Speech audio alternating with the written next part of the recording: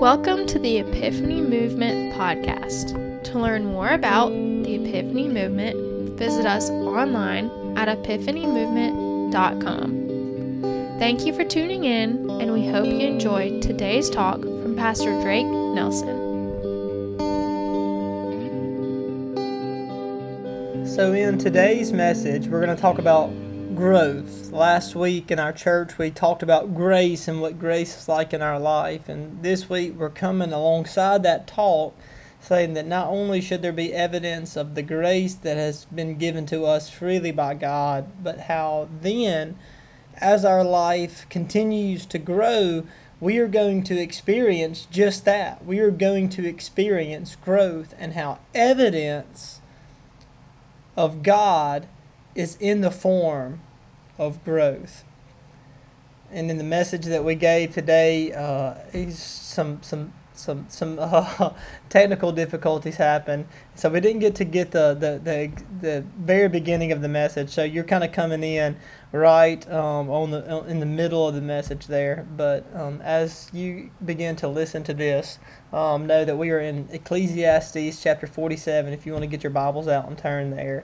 And that's where we're going to pick up with today's message. So thank you, and I hope you enjoy.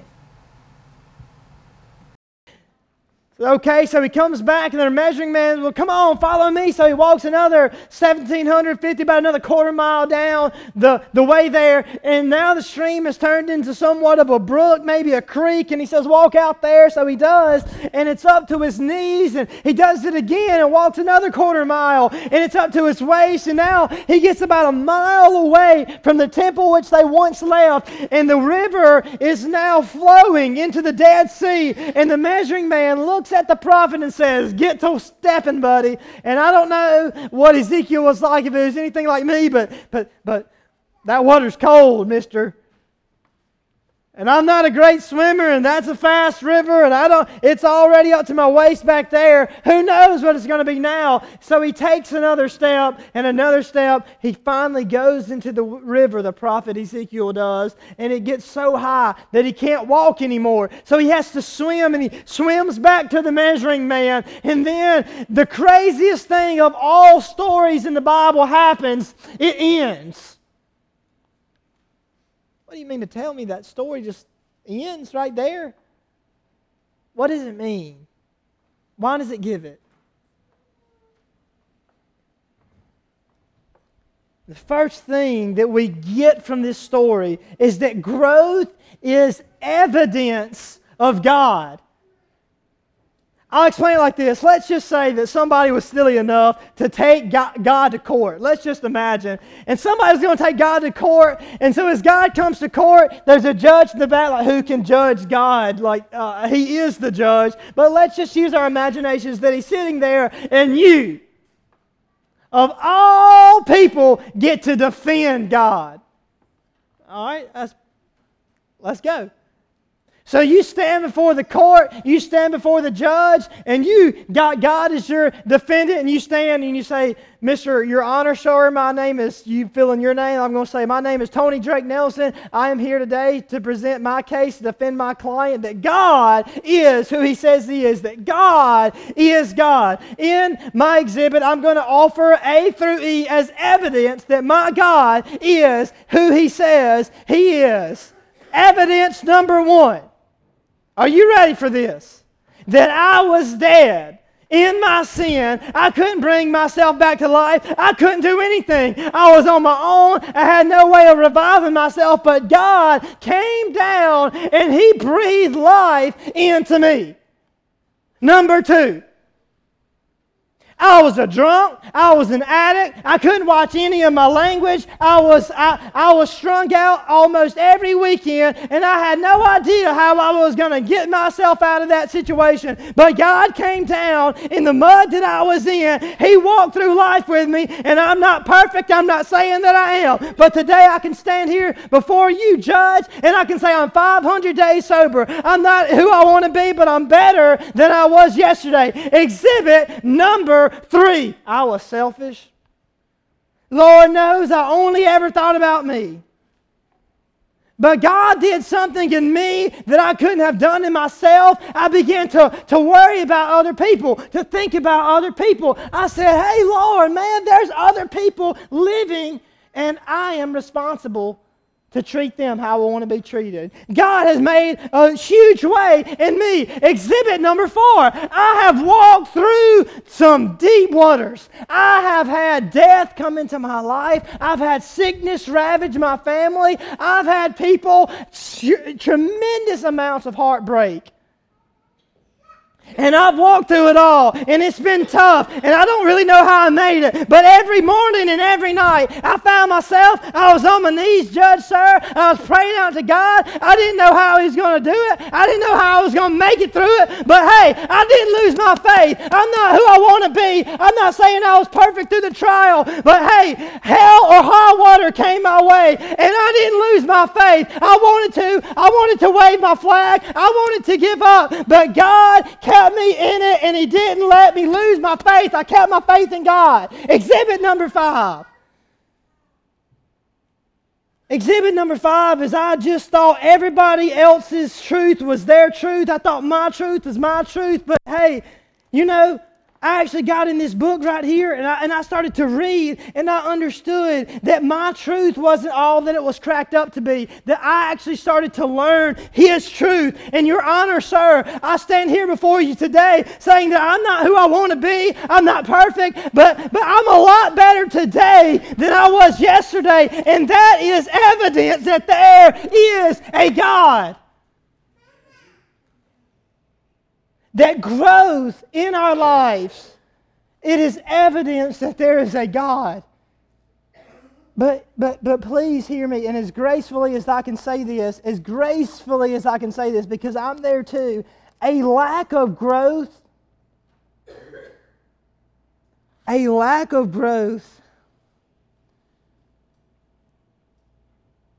may mean that in your life, there is no God.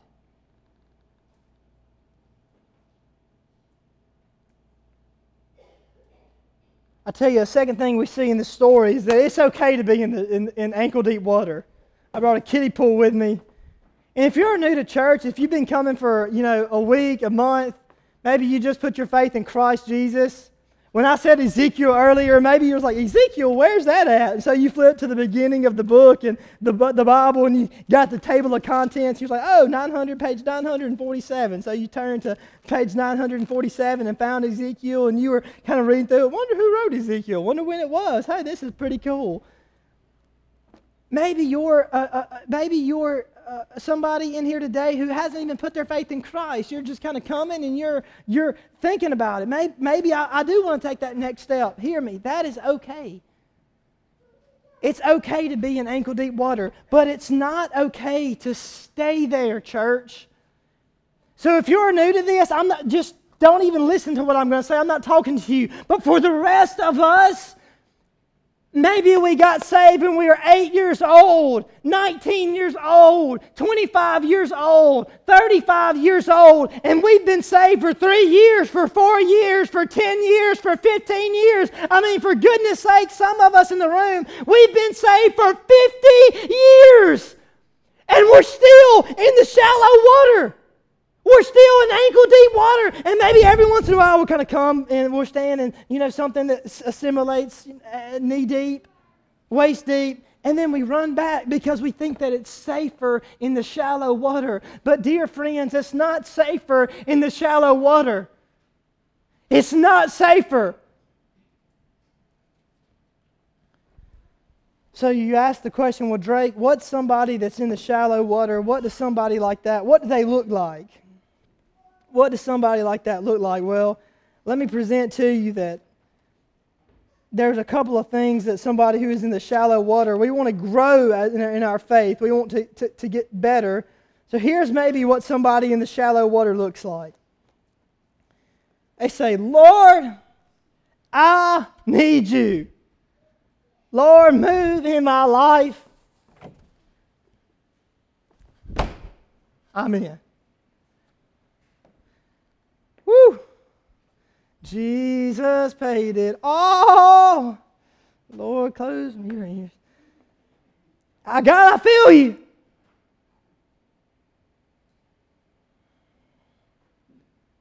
And you're in shallow water and you've been here 50 years, hear me, it's not safer here. You are in control here. It's not deep enough here. You make the decisions here. You define what relationships are better for you here. God's not taking you where He wants you to go here. You know what's good for you here. You decide what city to live in here. You are being your best self here. And God is calling us to step out and to actually grow in our relationship with Christ. So number one, if you're in the shallow water, you know what you do? You follow the crowd. There's a story in the Bible about a guy named Shadrach, another guy named Meshach, and another guy named Abednego. And we're almost done. I know we got a lot happening today. But let me just close with this story that Shadrach, Meshach, and Abednego, they come up.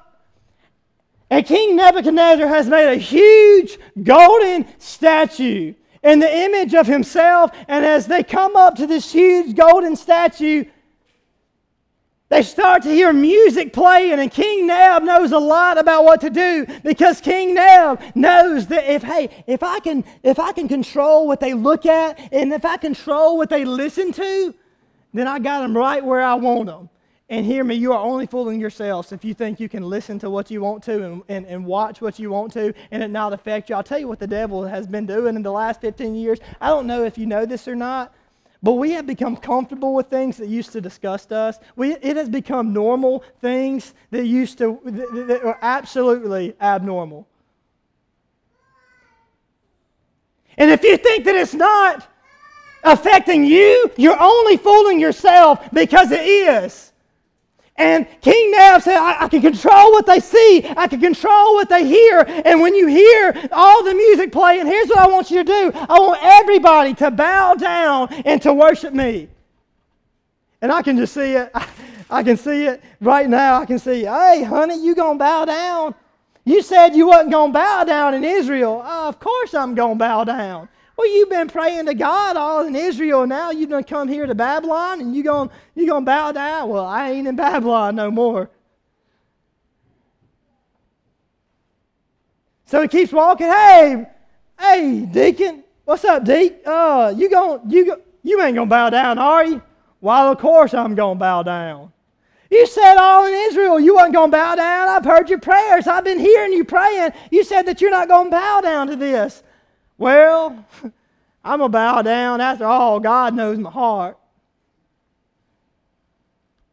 Preach. Don't mean to tell me that you're going to bow down too. Well, of course I'm going to bow down. Why?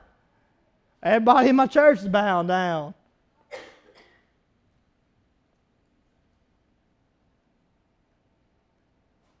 And so it gets to Shadrach, Meshach, and Abednego, and they ask the three young men, are y'all going to bow down? And what did they say? As every knee around them has bowed, they said, we will not bow down. Why? Because there are some things that we don't bow down to as a church. Hear me. We don't bow down to culture. We don't bow down to idols. We don't bow down to crowds. We don't bow down to gossip. We don't bow down to what they say or what he thinks. We don't bow down to sin. We don't bow down to contentment. We don't bow down to laziness. We don't bow down to anything but what God has told us to. And now we got a problem on our hands because they're not bowing down. And we got a God who can't hear standing against a God who hears every word. We got a God who can't see standing against a God who sees you and me. We got a God made of stone standing against a God who rolled the stone away. We got a God standing with stone hands standing against a God who holds the whole world in his hands. We got a God standing who has no heart, has no mind, standing against a God who sent His only begotten Son, that so whoever may believe in Him may not perish but have everlasting life. And there's a predicament. Who are we going to bow down to? This God or this God? And Nab says, you got a choice to make. And Shadrach, Meshach, and Abednego raise their hand and say, as for me and my friends, we're not going to bow to this God. We're going to stand with this God who has rolled every stone away. And they grow, and they say, you're going to have to do with us what you may. And friends, how easy do we, I say friends, that's such a preacher word. Y'all, that's better.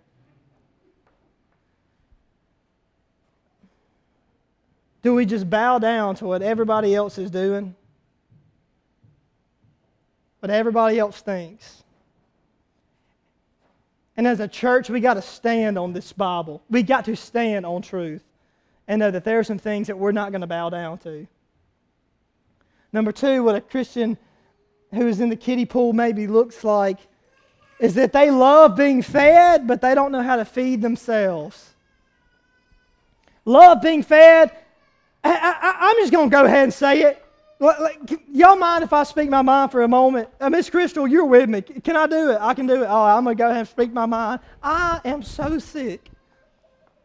I am so sick and tired of our Sunday school teachers and myself all begging all of us to get in your Bible and read it.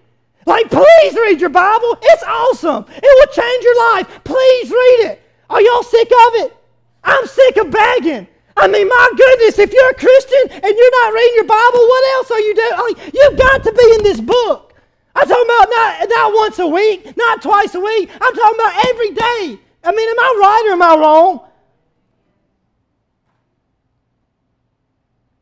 I mean, we can watch TV. We can do everything that there is to do, but when it comes to reading the Bible, we'd just rather be fed. Drake, tell another funny story. I love funny stories. Don't be preaching like you're preaching right now, Drake. Just give me a little food. And if y'all aren't eating, if y'all aren't digesting this book yourselves, then don't fool anybody because you ain't growing. Another way that a kiddie pool Christian, and once again, I'm not saying, hear me now. We've already discussed it's okay to be in ankle-deep water, but it's not okay to stay there. So if you're hearing this message today and you're like, I'm in ankle-deep water, that's great, that's okay. Explore church, figure out what it's about. But we want to grow you. The measuring man wants to take you somewhere. Another idea that you may look like if you're in kiddie pool water, you may get pumped about heaven when you die. I'm so ready to go to heaven. Good Lord Jesus, by and by. I'm pumped. But you are not excited about bringing heaven down to earth. Number 4, you may say, I love God as long as God makes my life better. As long as God is moving in me, I'm excited.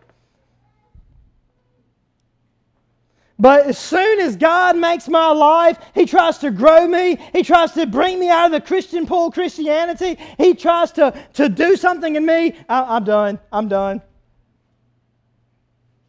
Y'all, God did not come to make our lives better. He came to make His name known.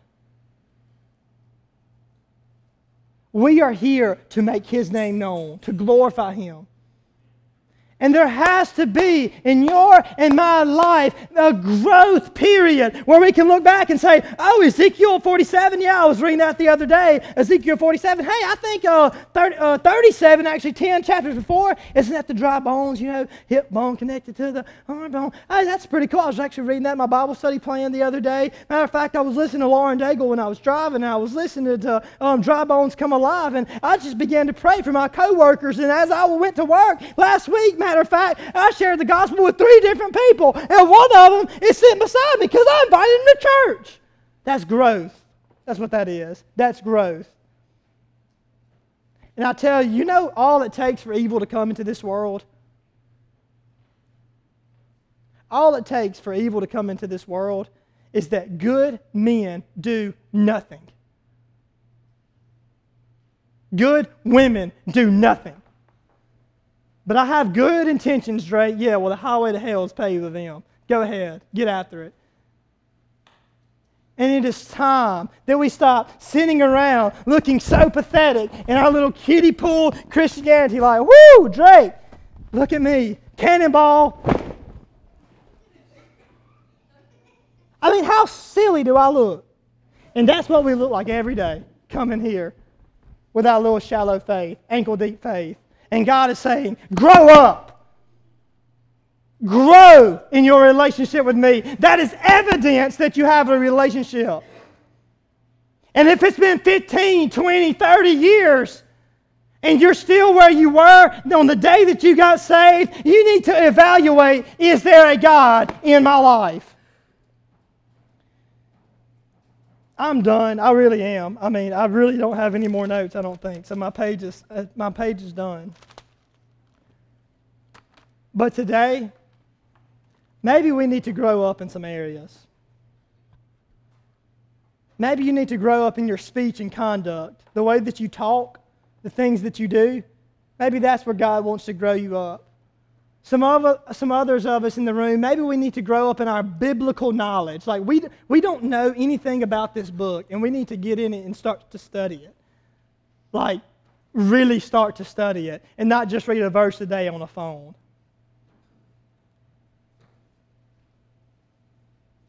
It's been great being y'all's pastor. I don't know who you're going to have next week, but it probably won't be me. Thirdly, God may grow us in the way that we treat other people, the way that we communicate and talk to other people.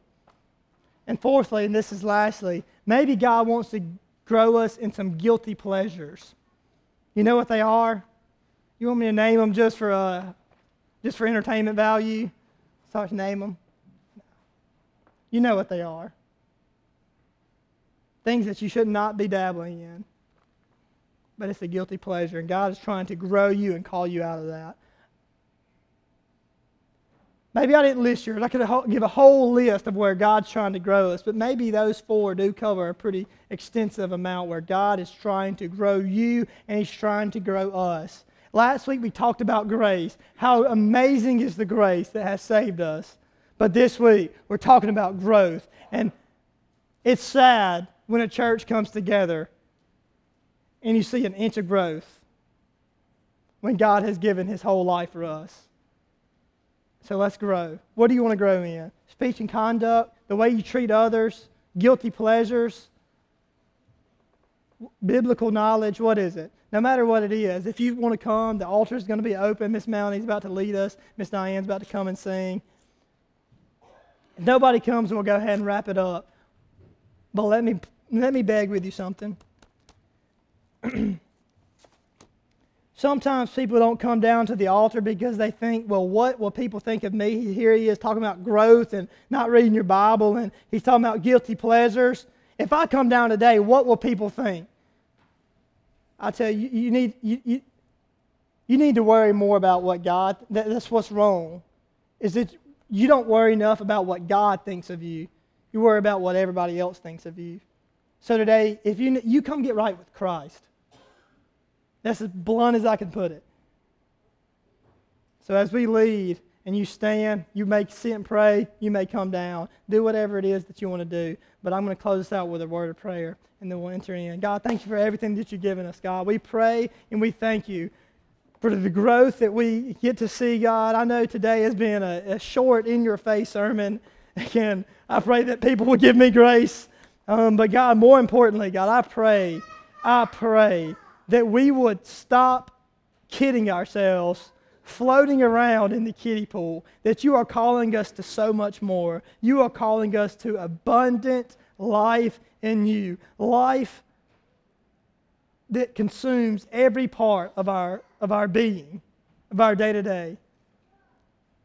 And I pray that you are moving, that you would speak, that people would respond, not caring about what anybody else thinks, but God, ultimately caring about what you think. in their relationship to you. So, God, we love you and we thank you for all these many blessings. In your name I pray. Amen. Amen.